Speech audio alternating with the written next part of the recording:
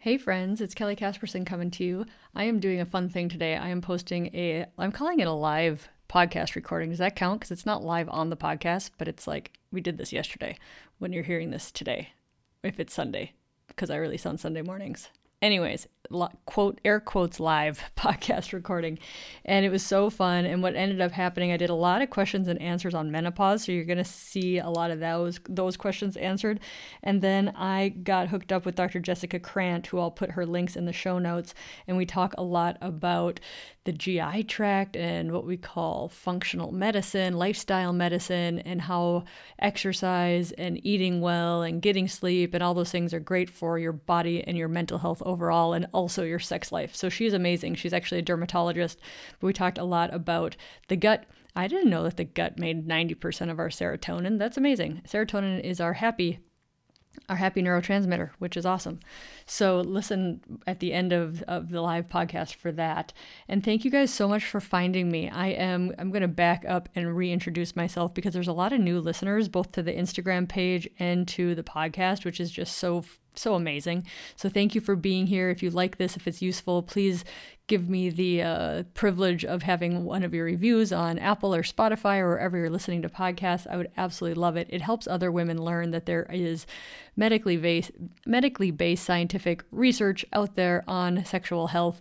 The other thing I like about this podcast is we talk about sex like the weather, like it's just part of our daily being of a human, right? But it's not like overly sexy or grotesque or in your face or anything like that. And I think that's where we really shine, is talking about it like something normal humans do, but not talking about it in a way that's overtly sexual or in your face. So I don't know. I think that's one of the strengths of the podcast. What do you think? So I am a urologist, I'm a mom, I'm a wife. I was starting to just kind of get too many voices, just one voice in my head saying I needed to talk, because over and over it's just women who don't know anything about their pelvis, their body, their living their sex life in the doldrums. They don't know what they need, but they know that the way they're living isn't enough, right? Like they're unsatisfied, but they don't have the education to know what's possible. So I just kept seeing that over and over. So I started this podcast. I actually just started my Instagram last June. And now I have 4,500 on Instagram, which is amazing. And I do tons of live on Instagram now. I love that platform. So if you like this once a week, awesome. Podcast will remain once a week. If you need more of me, I swore on Instagram last week. And I was like, oh my gosh, I just swore on Instagram. So we'll see what happens. Some people like the swearing. They think I seem more real. I tend to swear in real life, but not around my kids. Anyways, I swore on Instagram last week.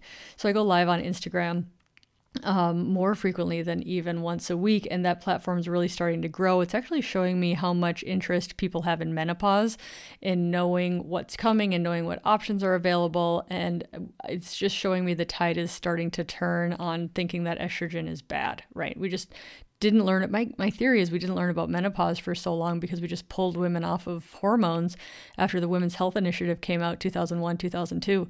So people are really interested because they don't know what the heck goes on and what their options are. So there's a lot of menopause talk on the Instagram channel, point being on that one. So I'm actually reading a book right now called Don't Split the Difference or something like that. It's written by a hostage negotiator, which is amazing. But I'm getting lots of tips that can be used like with heterosexual couples or any couple really, but like the way men think and the way women think are so different, and we just forget that all the time, right? So I actually have a good guy friend who was kind of texting me some of his thoughts about, what he sees as barriers for men and women in communicating, and he had said that men need to be physical in order to connect emotionally, and women need to connect emotionally in order to be physical. And that just made so much sense to me, and why people have so many challenges, right? Because stereotypically the man's like, she doesn't want to sleep with me. We've lost all of our intimacy, right? Because the sex stopped. And then from the stereotypical female side, she's like, he just asks for it all the time. He just needs sex all the time. And it's just like super irritating to her.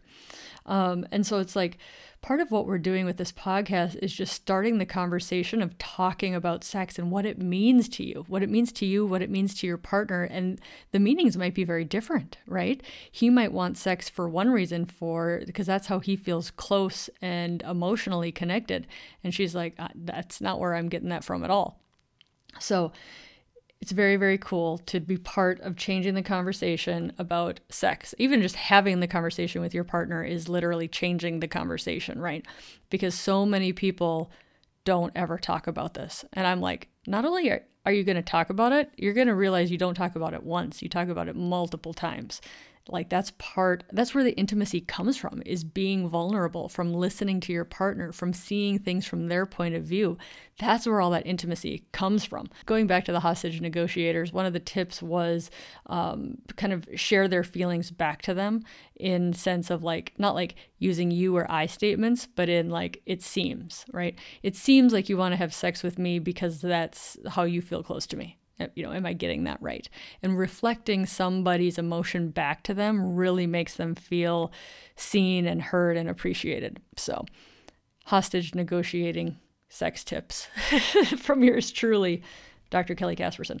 The other thing I have to put on here, you guys, I am a doctor. I have so much knowledge, but I can't give personal medical advice. This is not ever considered a doctor-patient relationship here, Instagram, anywhere else on social media. Don't actually get your medical advice from social media. Like, I'm a doctor, but there's plenty of not doctors who are trying to tell you to do stuff too. This is a place to learn, to hear new things, to try out theories, to see what other people are doing, and then bring that back to your doctor, your PA, your nurse practitioner, and really still have that relationship there. So the people always say, this is for educational and entertainment purposes only. So there you go. So without further ado, I'm gonna put you in with the live podcast recording. We do some questions and answers about menopause, and then I bring on Dr. Jessica Krant to talk about functional medicine. Do you want to be invited to future podcast recordings? This is how you do it. Number one, you join one of my courses. I'm not teaching any courses right now. I'm writing a book, so I'm trying to cull all of my activities. So courses will be in the future, probably 2022, but you can sign up to be on the mailing list to be alerted about those future courses on kellycaspersonmd.com. So get on the mailing list. That's where I did the email blast for this podcast recording, and I'm going to do them once a month and see how you guys like kind of the free form question and answer, talking about coaching, mental health, the way we think about sex, our bodies, but make it in a very like free flowing, see what comes up, and make that a podcast form. So let me know what you think about the format. I love you guys. Without further ado, a live podcast recording. Love you. Welcome to You Are Not Broken, the only podcast that combines science, medicine, and psychology to re-educate your brain and help you live your best love life. And I'm your host, board-certified female urologist, Dr. Casperson. Hello, good morning. I've got my coffee. I'm ready to talk. Thank you guys for being here. But so what we're going to do is we're going to do some live coaching. You can come on. You can still be anonymous. You can change your name. And you can just change your name and come on and be coached. Or you can just type in questions about relationships or your pelvis or your body or menopause or sex. I put sex last, but that could come first. I have one of my fellow coaches on here who just got certified with me, which is so awesome. And we could just talk about coaching, if you want to just talk about coaching and mind work and how that applies to our bodies and our relationships and sex and all that thing. So congratulations to you for getting certified with me. Because it's life-changing. Working on your mind, especially on the topic of sex and intimacy and how you want to show up and how you want to communicate with your partner, is so, so important. Kind of in my work of doing this, I've realized we need to learn how to talk to our partners and ourselves about sex, right? We just kind of go around like trying to be mind readers. We also go around trying to just guess what other people are thinking, which I guess is mind readers. But like but we're not even guessing. We're just like assuming that what we think they think is like the fact. And we don't ever feel that out and be like, I could be super wrong about what this person's thinking about sex. Could be super wrong about what I'm thinking about sex. How do we use self-coaching to fix our sexual relationship when we are sure the other person has all of the issues? Oh, that's such a good question. So in my life coaching school, the profound thing for me was realizing like your relationship with yourself or with anybody is really your thoughts about it, right? And if we're putting all the blame on the other person, there's probably some not truth to that, because there's two people in a relationship, but most of what you think about the relationship is your thoughts about the relationship, not actually how the other person is. The other person can do whatever they want. Technically, they're an adult. It's just, do we allow them to do whatever they want, or do we want to control them or make them do what we want them to do, right? Which is a very controlling situation. A lot of women don't think we're in controlling situations, but if you're trying to get somebody else to do something to make you happy, in a sense, that is a sense of control, right? So I would think about that. If you're like, the other person's the whole problem, is like, number one, you always have to ask, like, is this a relationship that's safe? Is this a relationship you want to be in? But number two, if you think the other person's the whole part of the problem, you might be missing a lot of personal work, right? And then why do you need them to change for you to feel good enough about yourself, right? What they call emotional childhood, in that I'm relying on my happiness based upon how somebody else is reacting, or what we call a manual. So like, how I think the world should act, how I think my boss should act, my kids should act, my husband should act. That's my manual for the world. But the problem is they haven't read that manual, right? I didn't give it to them. I'm basing my happiness on how I think other people should behave, which usually leads just for a lot of suffering for me, right? So, and the other thing is, if we think the other person, going back to the question, if we think the other person has all the issues, a lot of that is a big reflection on us, right? If we think they have all the issues, maybe in fact we have all the issues. There's always this interesting mirror thing that's going on when we say somebody else is too much of X or isn't enough of X, and how that actually is a reflection of what we think about ourselves, which can be very profound work.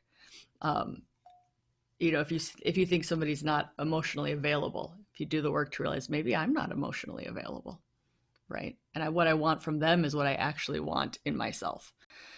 So I'm writing a book, and I was meeting with my book helper person yesterday, and we're going through the chapters, and we just put in a chapter on menopause, because menopause is coming up hot and heavy on the Instagrams that we're doing. And I think the chapter of the book is going to be the other thing that's coming, to make it a little bit punny. But like, unless you're planning on dying, perimenopause and menopause is coming. And I think so many young women are like, yeah, whatever. Like, and it's like, no, this is actually part of like how we learn about our period. Ideally, learn that our period's coming, learn about what happens when you get pregnant, learn about what happens with perimenopause and menopause. So I'm putting a chapter in the book. So that was a new edition of yesterday, because menopause is so under talked about, because my theory is doctors basically gave up on menopause when the Women's Health Initiative study came out, saying that hormones were dangerous, right? So doctors like gave up on menopause, and all the new doctors didn't get taught about menopause. So basically nobody knows anything about menopause now, except for like the menopause experts.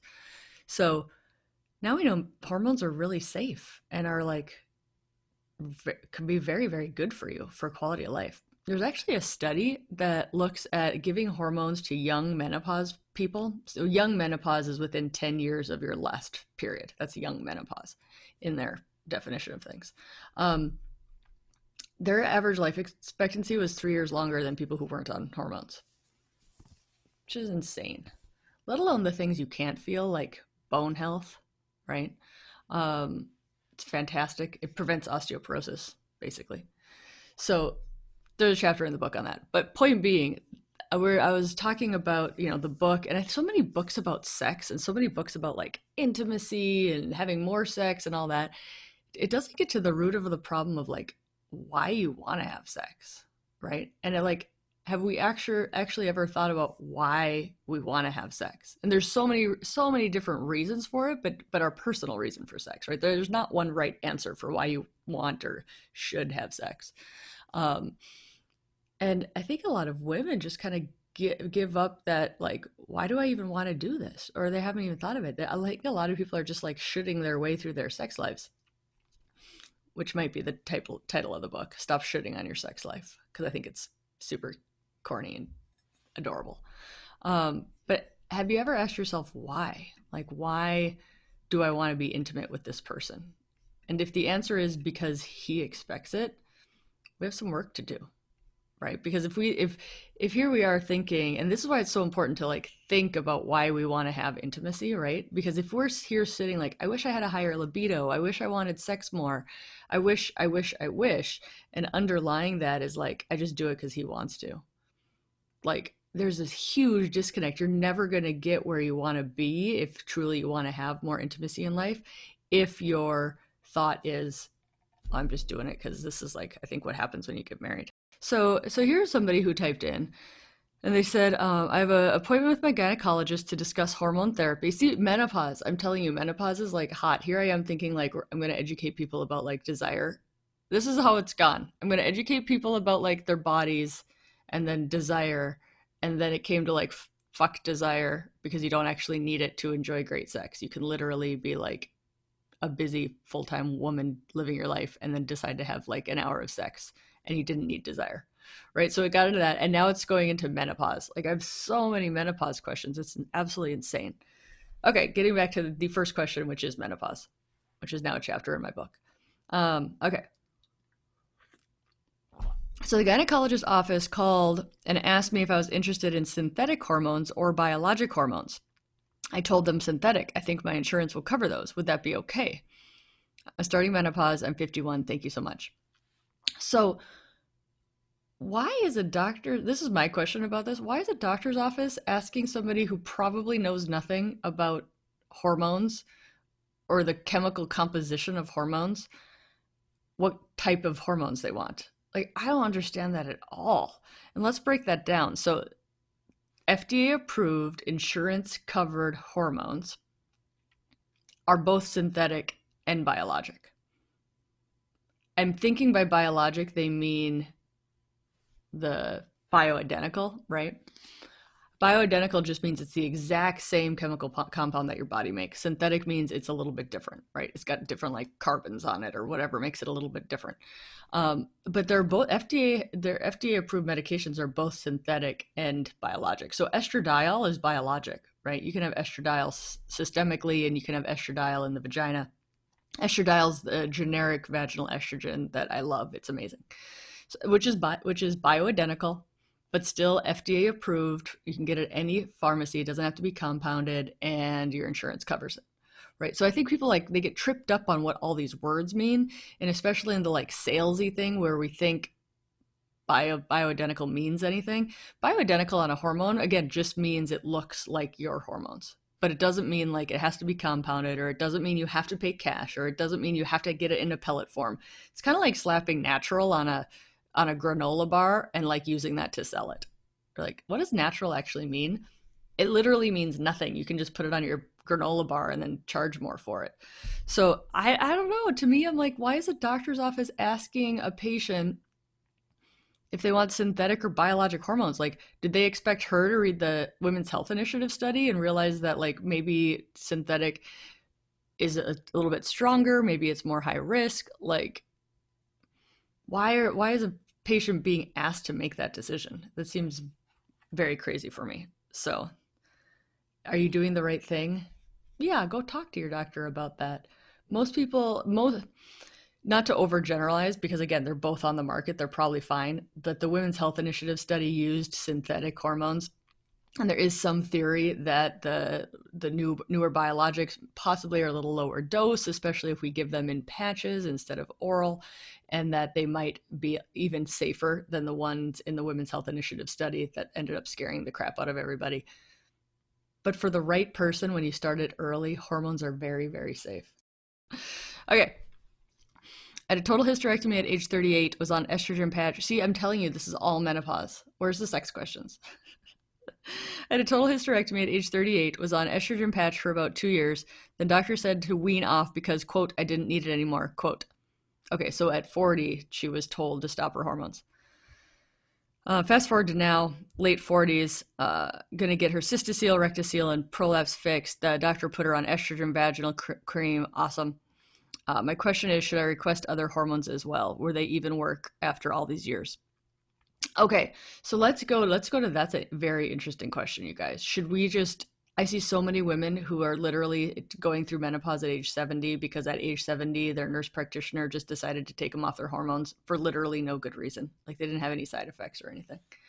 Um, so we actually know that stopping your hormones, the year you stop your hormones, can have some increased risk of side effects because it's like such a dramatic thing for your body to come off of hormones.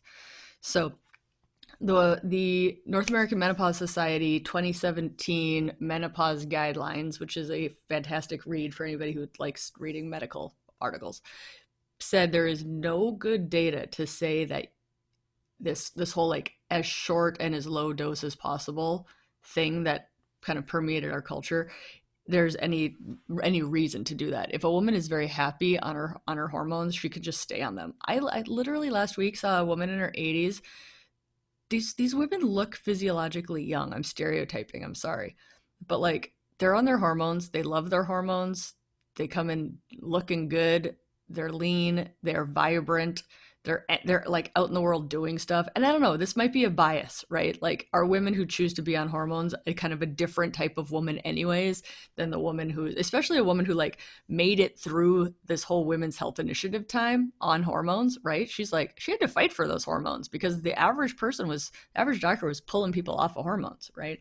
But when I see a woman in her 80s on hormones, they're literally like, you'll take these away from me when I die because they feel good.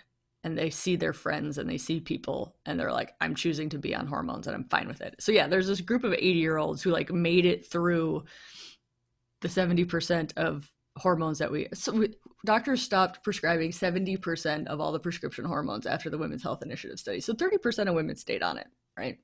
But the majority got pulled off. But this whole thing of like, I just pulled them off because it was too late, like too late at 40? No way. That's like not even average age of menopause for a lot of people.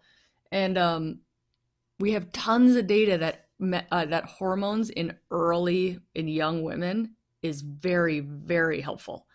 So there's great data on that. Hormones up until average age of menopause. So this woman was 40 when they stopped. Average age of menopause is 51 in America, right?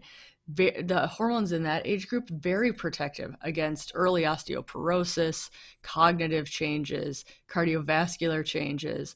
So basically they're like hormones should be on unless there's reasons they shouldn't be on hormones for young women. So the question now for her is great. Her menopause was 38 and now she's 47. She's really getting into that 10-year window, maybe 8-year window because she was on hormones for 2 years.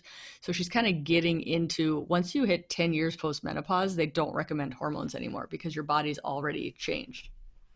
So yeah, that's going to be a question for your doctor and really informed consent of the pros and cons of starting on hormones. It's a great question. I wonder what my menopause experts would say about that.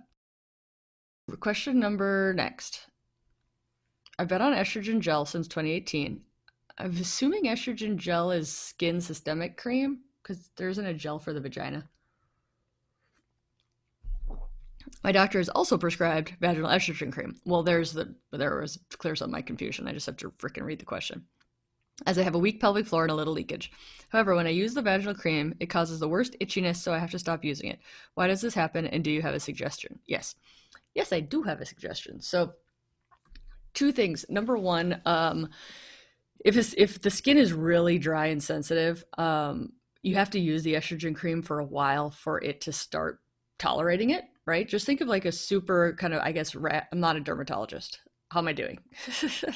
Think of like a super rashy sensitive skin and they're like, no, put it on there for a while and as it heals, it'll tolerate it better, right? Like that's a lot of how it works.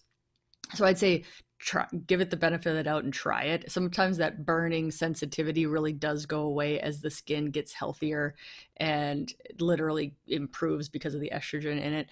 So that's number one. Number two, if you try it for like a month or two and you're still having problems, then I'd say you have a sensitivity to the base that it's made in, like the compound cream, which can have the brand name ones can have an alcohol base in it. And some people are just sensitive to that. So it's not actually the estrogen that's bothering you, but like the base that it's in. And that's when you can do a couple of things. You can either get it compounded into a really tolerable base because they could kind of fiddle with the creams. Or you can just switch to prescription rings, or you can switch to prescription tabs. So those are all the options that I do in my clinic. Yeah, creams can be burny. Exactly. Creams burn more than ointments. See, I love the help that I have on here. Thank you. Are you saying after 10 years of menopause, an estrogen cream would be ineffective? No. That's a great clarification point. Thank you for that. So, vaginal estrogen is just for the pelvis.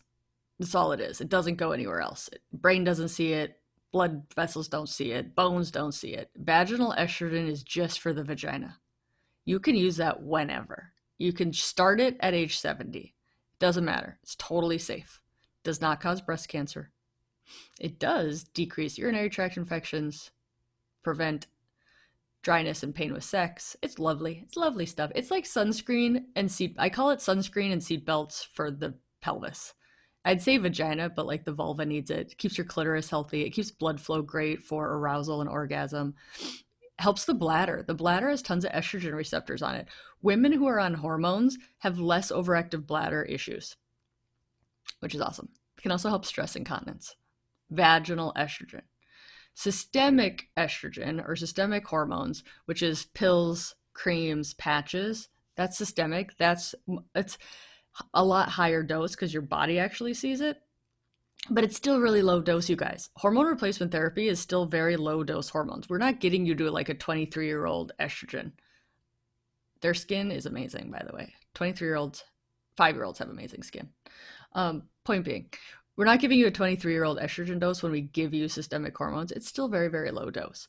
But so what I'm saying is estrogen cream in the vagina, good to go whenever. They can get confusing because systemic hormones are also called estrogen, and sometimes people use like creams and gels for that too. But on your arm or on your leg or on your chest, or not in you don't put those products in your vagina. So there's that. Okay, here's another question. First of all, you are amazing. I found your take on desire so empowering. I think that was my fuck desire. It's not necessary. We're sold a bill of goods that we think we need this thing called desire in order to start having sex. But it's not an essential step. Who said it was an essential step? Some people did, but some people did not. Okay, so that was very nice of you. Thank you. Here's my question. I have a strong family history of breast and ovarian cancer on my mother's side of the family. Is vaginal estrogen okay for someone like me? Yes, absolutely. Vaginal estrogen, it's sunscreen and a safety belt for your pelvis after menopause. No risk of cancer. And they're actually using it more and more in survivors of breast cancer. You can't actively have breast cancer. You can't be on the aromatase inhibitors. So when you're kind of actively being treated, but say your breast cancer was 10 years ago and now you're like dying from, not dying literally, but dying from pain in the vulva, vagina, recurrent UTIs, you can't have sex. You probably haven't had sex in years because it's so darn painful and dry. Vaginal estrogen can be safe. We do that in communication with your oncologist. But a lot of women, like, they don't even see their oncologist anymore because they're so like remotely cured from their breast cancer. And we're going to see more and more of this, right? Breast cancer is common and most people survive. So we're going to see more and more of that. Okay, so that question was, strong family history of breast and ovarian cancer. Is vaginal estrogen okay? Yes, absolutely. And then she says, actually, any type of estrogen. Can I do that? I'm 50 and postmenopausal. So 50 is a good age unless you went into menopause 10 years earlier at like age 40, right? Because you can't be 10 years past. 50 is a good age. You're nice and young. And the answer is probably, right? So the NAMS 2017 guidelines said it's okay if you have first degree relatives with breast cancer to be on hormone replacement therapy.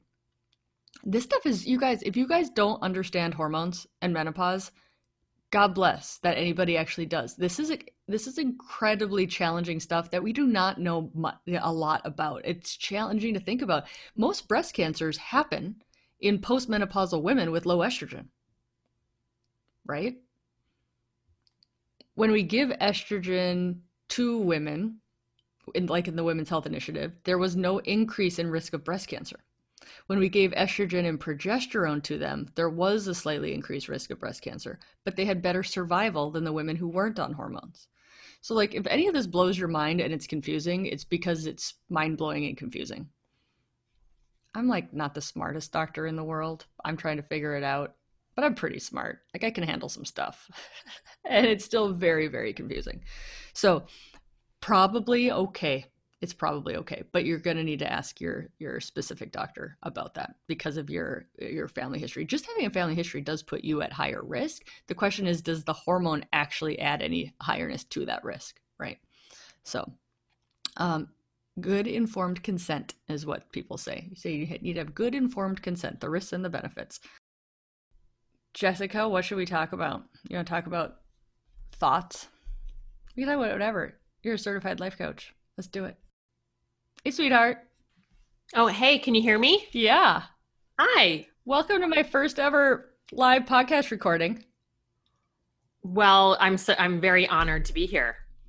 You're my guest of honor. This is awesome. So great. Congratulations, too, in being a certified life coach. You probably already were before. You take so many classes.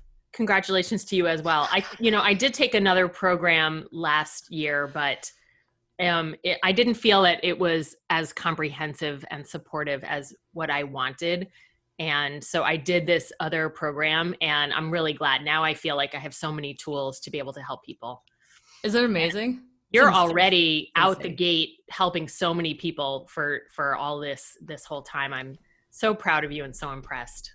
Thank you. It's so rewarding when people come in and you're like, they share this stuff and they have these questions and you can help them and they feel like somebody listened. And I'm like, oh, maybe this is what I'm supposed to do with my life. Okay.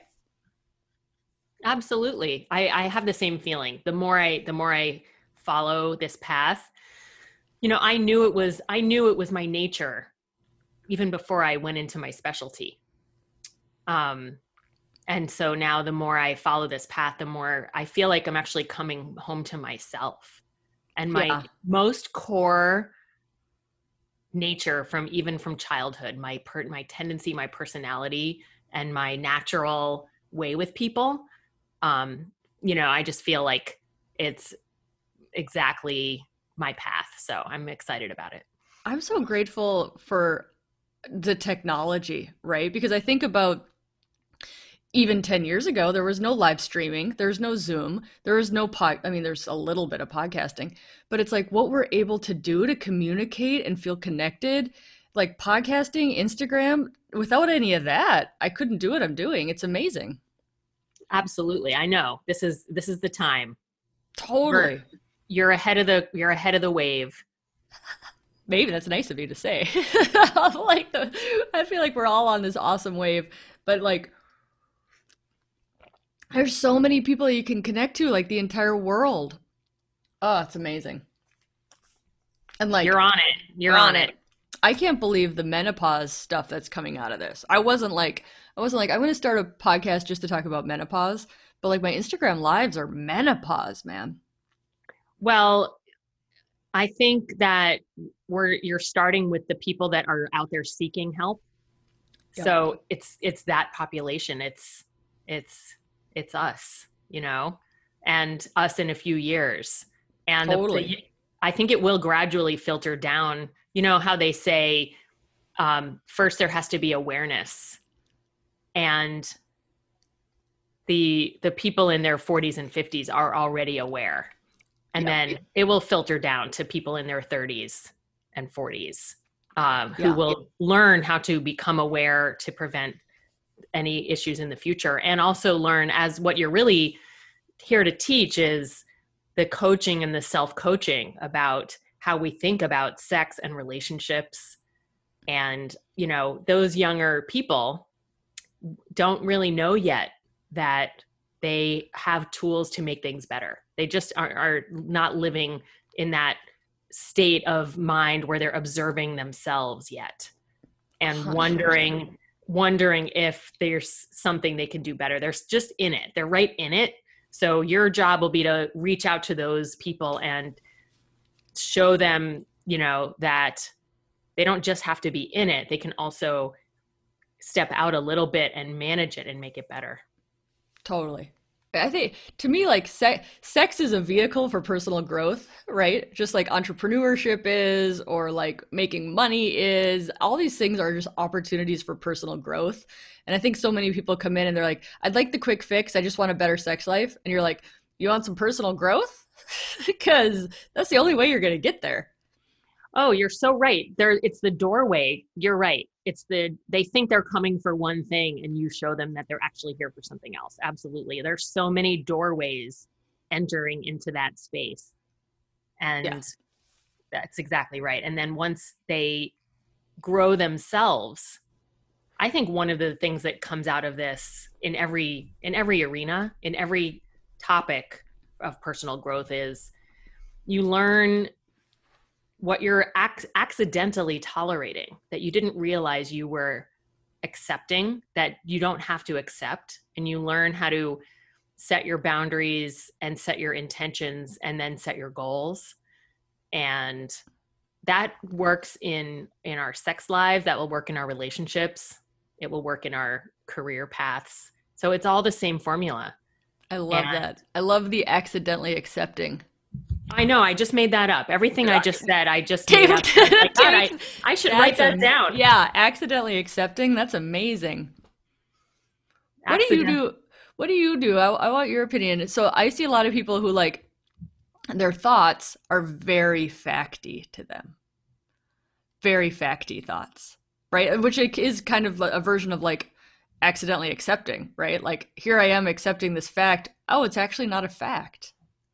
It's just a thought. I was just accepting it for literally no good reason because it's not actually a fact. But I think I see that all the time is like my thoughts are, man, they feel really good. And even if they feel bad, they feel like mine and very facty. I think the hardest thing to learn in all of coaching and all of self-coaching and all of coach training is to catch thoughts that feel like facts. Once we learn how to do that and we can do it for ourselves and do it for others, I think that's really the golden key, because then we can start to question. And until we can separate fact from thought and realize that, I don't know, am I exaggerating to say that 90% of thoughts that we have that we think are just the way the world is are just our thoughts and our own interpretations of the way we think the world is? And it's so hard to learn that because we did not grow up with that understanding. Right. I see that totally. Children of coaches amaze me because they're, I see our friends and our companions posting about just this wisdom that comes out of the mouths of babes. And they're watching their parents learn how to catch their thoughts. And these kids are just going to be so far ahead of us. So these kids are going to like blow their teachers' minds. Because the teachers are going to be like, where'd this kid come from? And I think they're going to blow their own minds and just, have these intentional lives that are going to be fantastic, hopefully. Totally. And I mean, they're going to come up against other kids who don't think like that, and it's going to be an opportunity for growth because you're going to be like, not all adults realize that they create their life by their thoughts, let alone like 12-year-olds. I know. It's going to be, I hope that it's a thought revolution.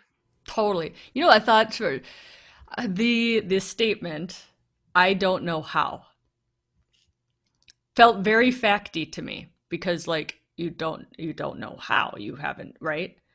And when they were like, yeah, that's just a thought, that took me a while, but it blew my mind. Right.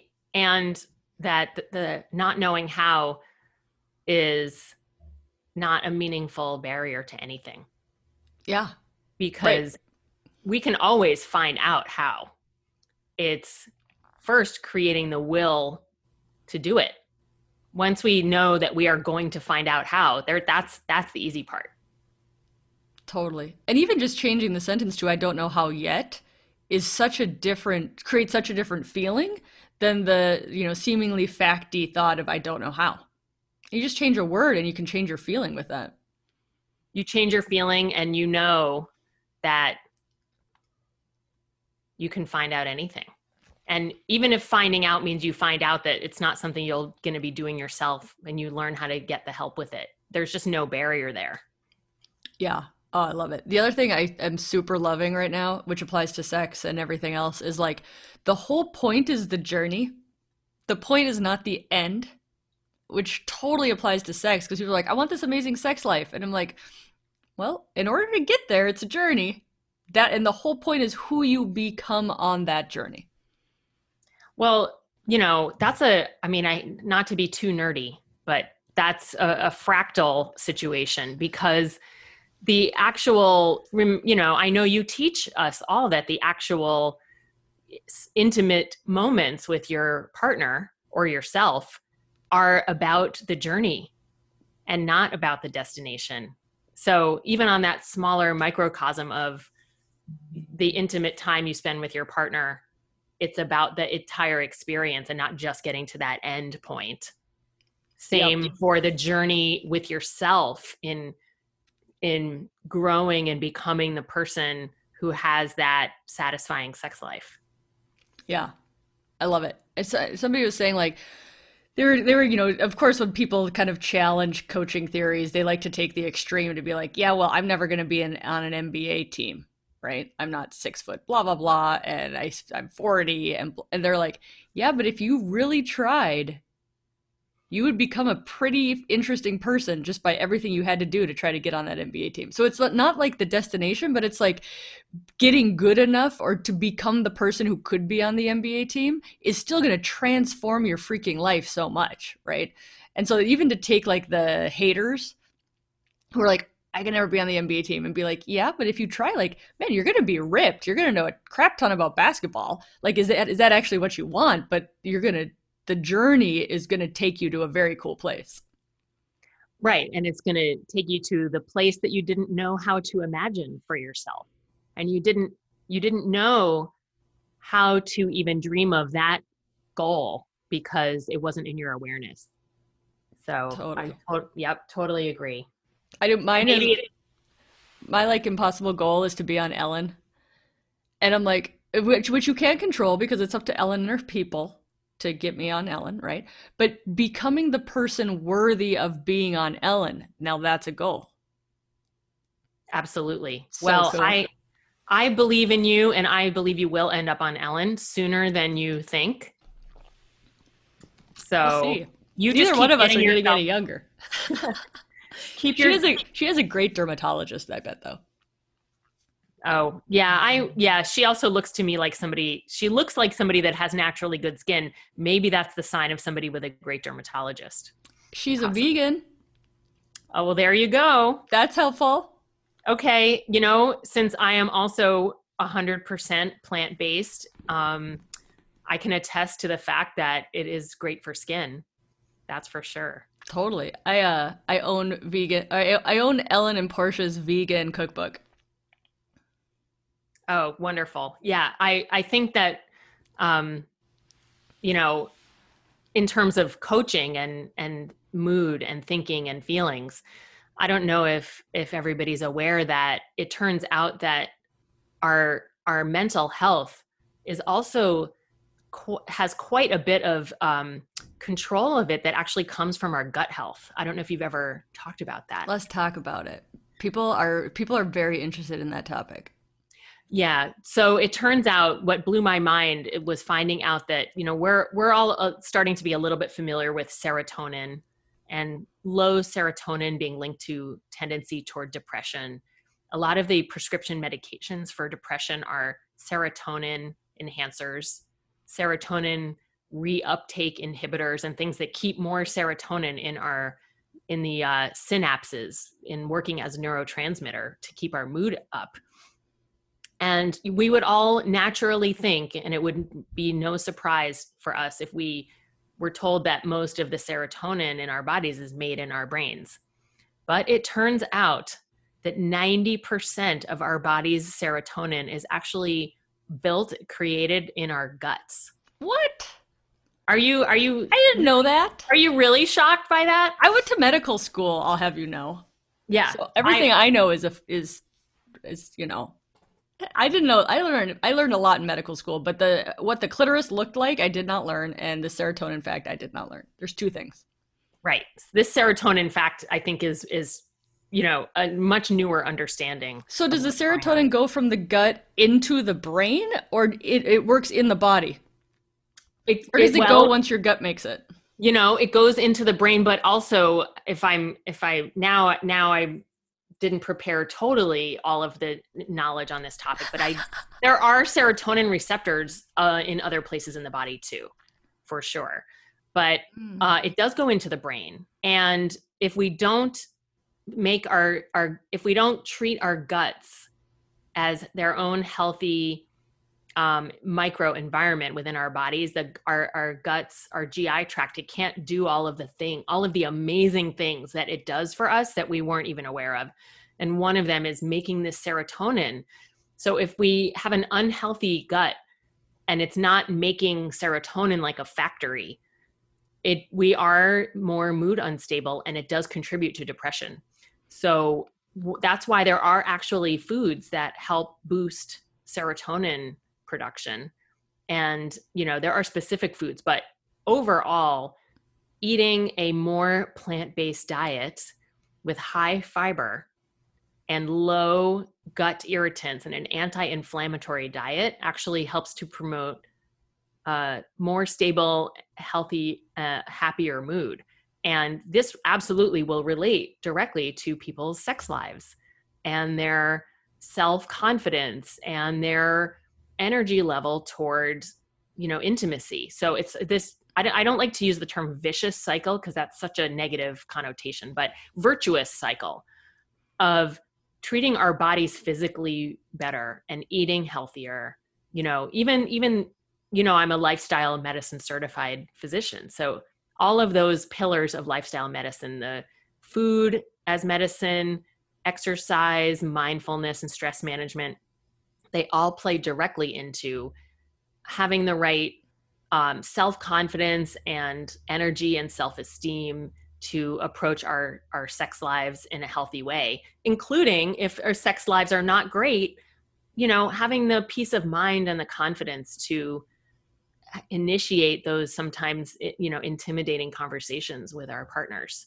And totally. all of that requires peace of mind and, enough of a positive mood to break that barrier. Because if you're just not feeling good and you're not feeling, happy with yourself, you can feel frustrated and feel like it's a little bit hopeless to start bringing all of it up. So we have to just unwind that spiral and send it in the other direction. That's amazing. I think we put a lot of garbage in our GI tract in general. And I think we do it because our brain loves sugar, right? And then convenience. And then I don't think we actually think about where it goes after our GI tract, right? Like the results of the pizza. Right. I mean, pizza is among my top 3 to 5 favorite foods of all time. But now that I know, it's like, honestly, when I grew up in Fort Lauderdale and I would lie in the sun for the intense purpose of getting as tan as possible my entire life. And even through college and through medical school, which we're no longer in Florida, I would still go in the sun as much as possible and get tan. And not until I began training as a dermatologist in my residency program, when I learned what the sun was really doing to my skin long term, did I stop lying in the sun to get tan. And until I learned exactly what was happening with the food that was going into my GI tract and how literally directly it was impacting every single aspect of my health, I still ate like somebody who, could eat whatever she wanted and it didn't matter. And I just can't do that now. Now I do the best I can. Nobody's perfect. But I'm so acutely aware of, whatever I put in my mouth that it's going to either be something that makes me healthier in every way, or it's going to be something that hurts me. There's just no in between. So yeah, totally. I like, man, the body is so forgiving in its 20s. Like our body's so nice to us when we're in our 20s. And then we kind of get to this point where we're like, oh, I think my body actually needs me to pay attention now. Like, and some people beat their bodies up for that. They're like, well, now my body, and it's like, no, it actually just wants you to pay attention because it was super forgiving for a long time. Yeah, that we think that, and that it's very hard to teach anybody different and when I see my 20-year-old people in their 20s in my office, it's very hard to get them to wear sunscreen. And research has shown that young people are not motivated by the fear of skin cancer for wearing sunscreen. They are. Do you have to motivate them by wrinkles or something? Yes. Wrinkles. They're absolutely motivated to wear sunscreen by preventing aging in the future. And I'm like, you know what? If I have to motivate you by worries about aging rather than worries about protecting your health, let's do it. And I think the same is true for diet and for exercise. When our bodies, as you say, are so forgiving and let us seemingly get away with all of the stuff, it's the better lesson is to understand that we're actually not getting away with it. All of the damage that we create. Oh, really? All of the damage we create in our 20s is there. Oh. And it's even better for us if we can try to rein in a little bit of our naughtiness earlier. Because if you eat healthy and, get good sleep and exercise through your 20s and 30s, you for sure hit your 40s and 50s and 60s younger and healthier. Yeah.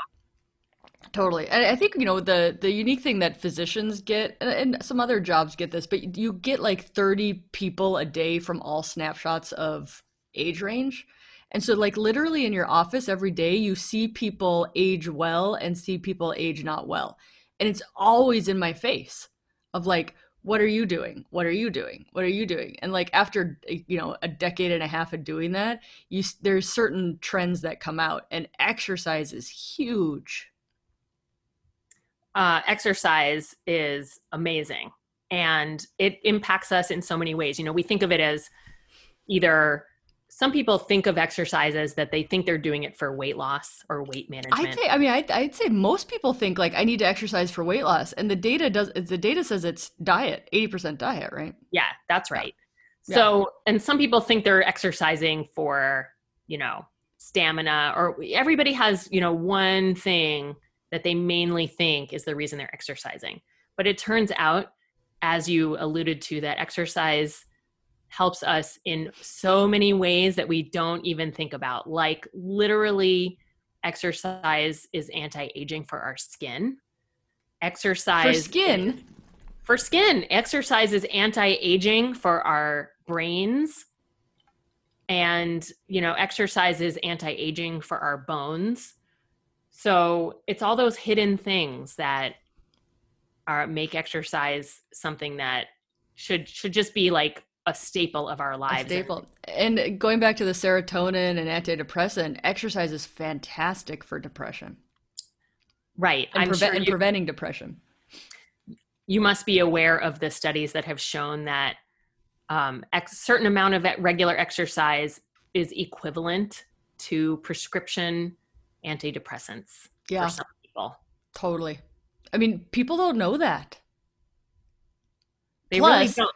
Antidepressants are crap for desire and orgasm. Like they're actually like anti those things, and exercise is pro those things. So it's like pick your side effect. And I mean that with all respect of people who are on the medications who need to be on them. I always want to be careful with that. But when you look at the data of effectiveness, there are lifestyle things you can do. Well, and same with diet. And I don't like to use the word diet, but same with our food choices.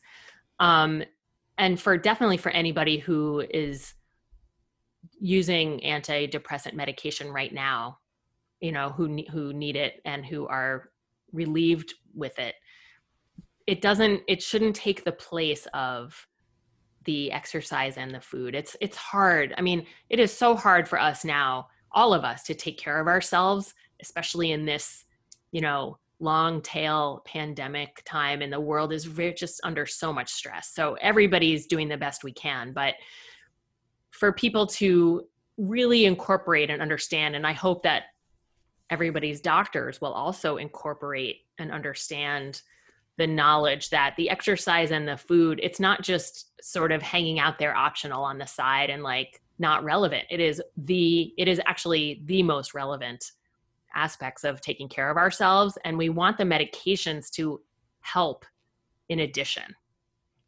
100%. I feel the same way, now that we have FDA approved meds for hypoactive sexual desire disorder, is that if you go in just thinking the pill's going to change your sex life, and you don't do all this other mind work and your thoughts about sex and all the things that keep your body really healthy, which the body needs in order to enjoy and have sex, you're going to then, quote, be a medication failure, and then beat yourself up even more because the medication didn't work. But it's like it has to exist in this body, which you also need to work on. Right. I think, and I'm not a psychiatrist and I'm not a therapist, but if I'm able to help my patients and my coaching clients feel more comfort with the medication having it be there as a baseline support, and using it as a platform to get the motivation to work on the other things too. I feel that's the best shot. And totally. As we said, virtuous cycle of feeling better about yourself and your hope. You get hope and you get some confidence that you'll be okay in the future. It helps you approach your sex life in a healthier way, and then you get a better result, and then you feel better about things, and back to the virtuous cycle. Yeah, and the appreciating the journey, right? Of like, that's actually where we want to be. We want to be on the journey. When I started working out consistently, probably 2.5 years ago now. And I remember like 3 months in, I was so close to quitting because like I didn't see any changes in my body yet. And like everything we're sold, like all these magazines that are like 6 weeks to tone triceps, 6 weeks to abs, 8 weeks to blah, blah. We're sold a bill of goods that anything happens fast. And so I like was literally going to give up because nothing was happening yet. And it had been 3 months. And I was like, what's the point? And it's like, the point is to make it part of your life, to do it frequently, consistently as a habit, not better abs in 6 weeks. And like now that I've been doing it for 2.5 years, I'm like, I have all the things that the advertisements were selling, but man, it really didn't start kicking in until about 2.5 years, right? Like you got it. It just has to be part of your lifestyle. And have you also found that you have a mindset shift around your goal for the exercise anyway? Like, okay, now you have the triceps and the biceps, but they're not your main goal with it anymore anyway. They're like the Christmas ornaments when you miss the whole point of Christmas, right? Like, or pick whatever holiday. It's like the shiny thing on top of like what the actual thing is about. Right. And like we said before, the biceps and the washboard abs will draw you in, looking for the better sex life draws you in. It's the other doorway into the personal development work that you find you're actually getting when you head down that pathway.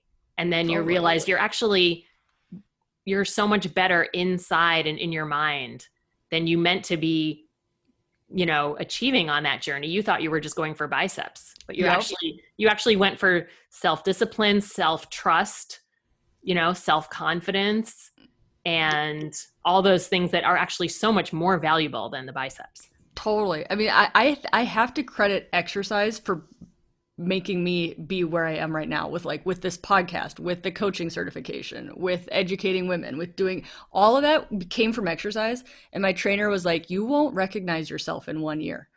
And I was like, I don't know what that means. I'm pretty sure I'm going to still be myself.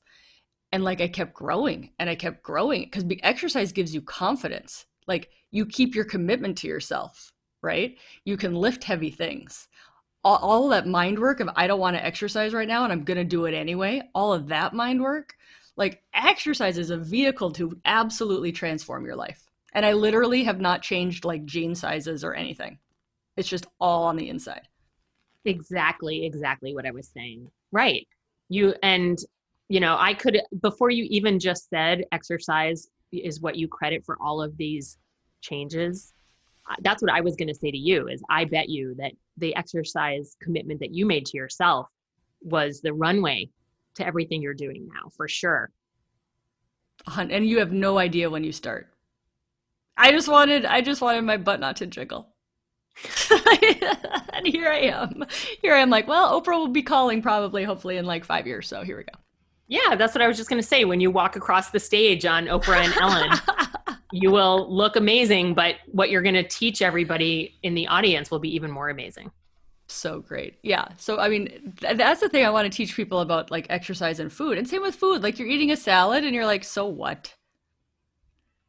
Right. But it's like that it's part of your day and you're putting fiber in your body day after day. That's what builds to a resilient, healthy body.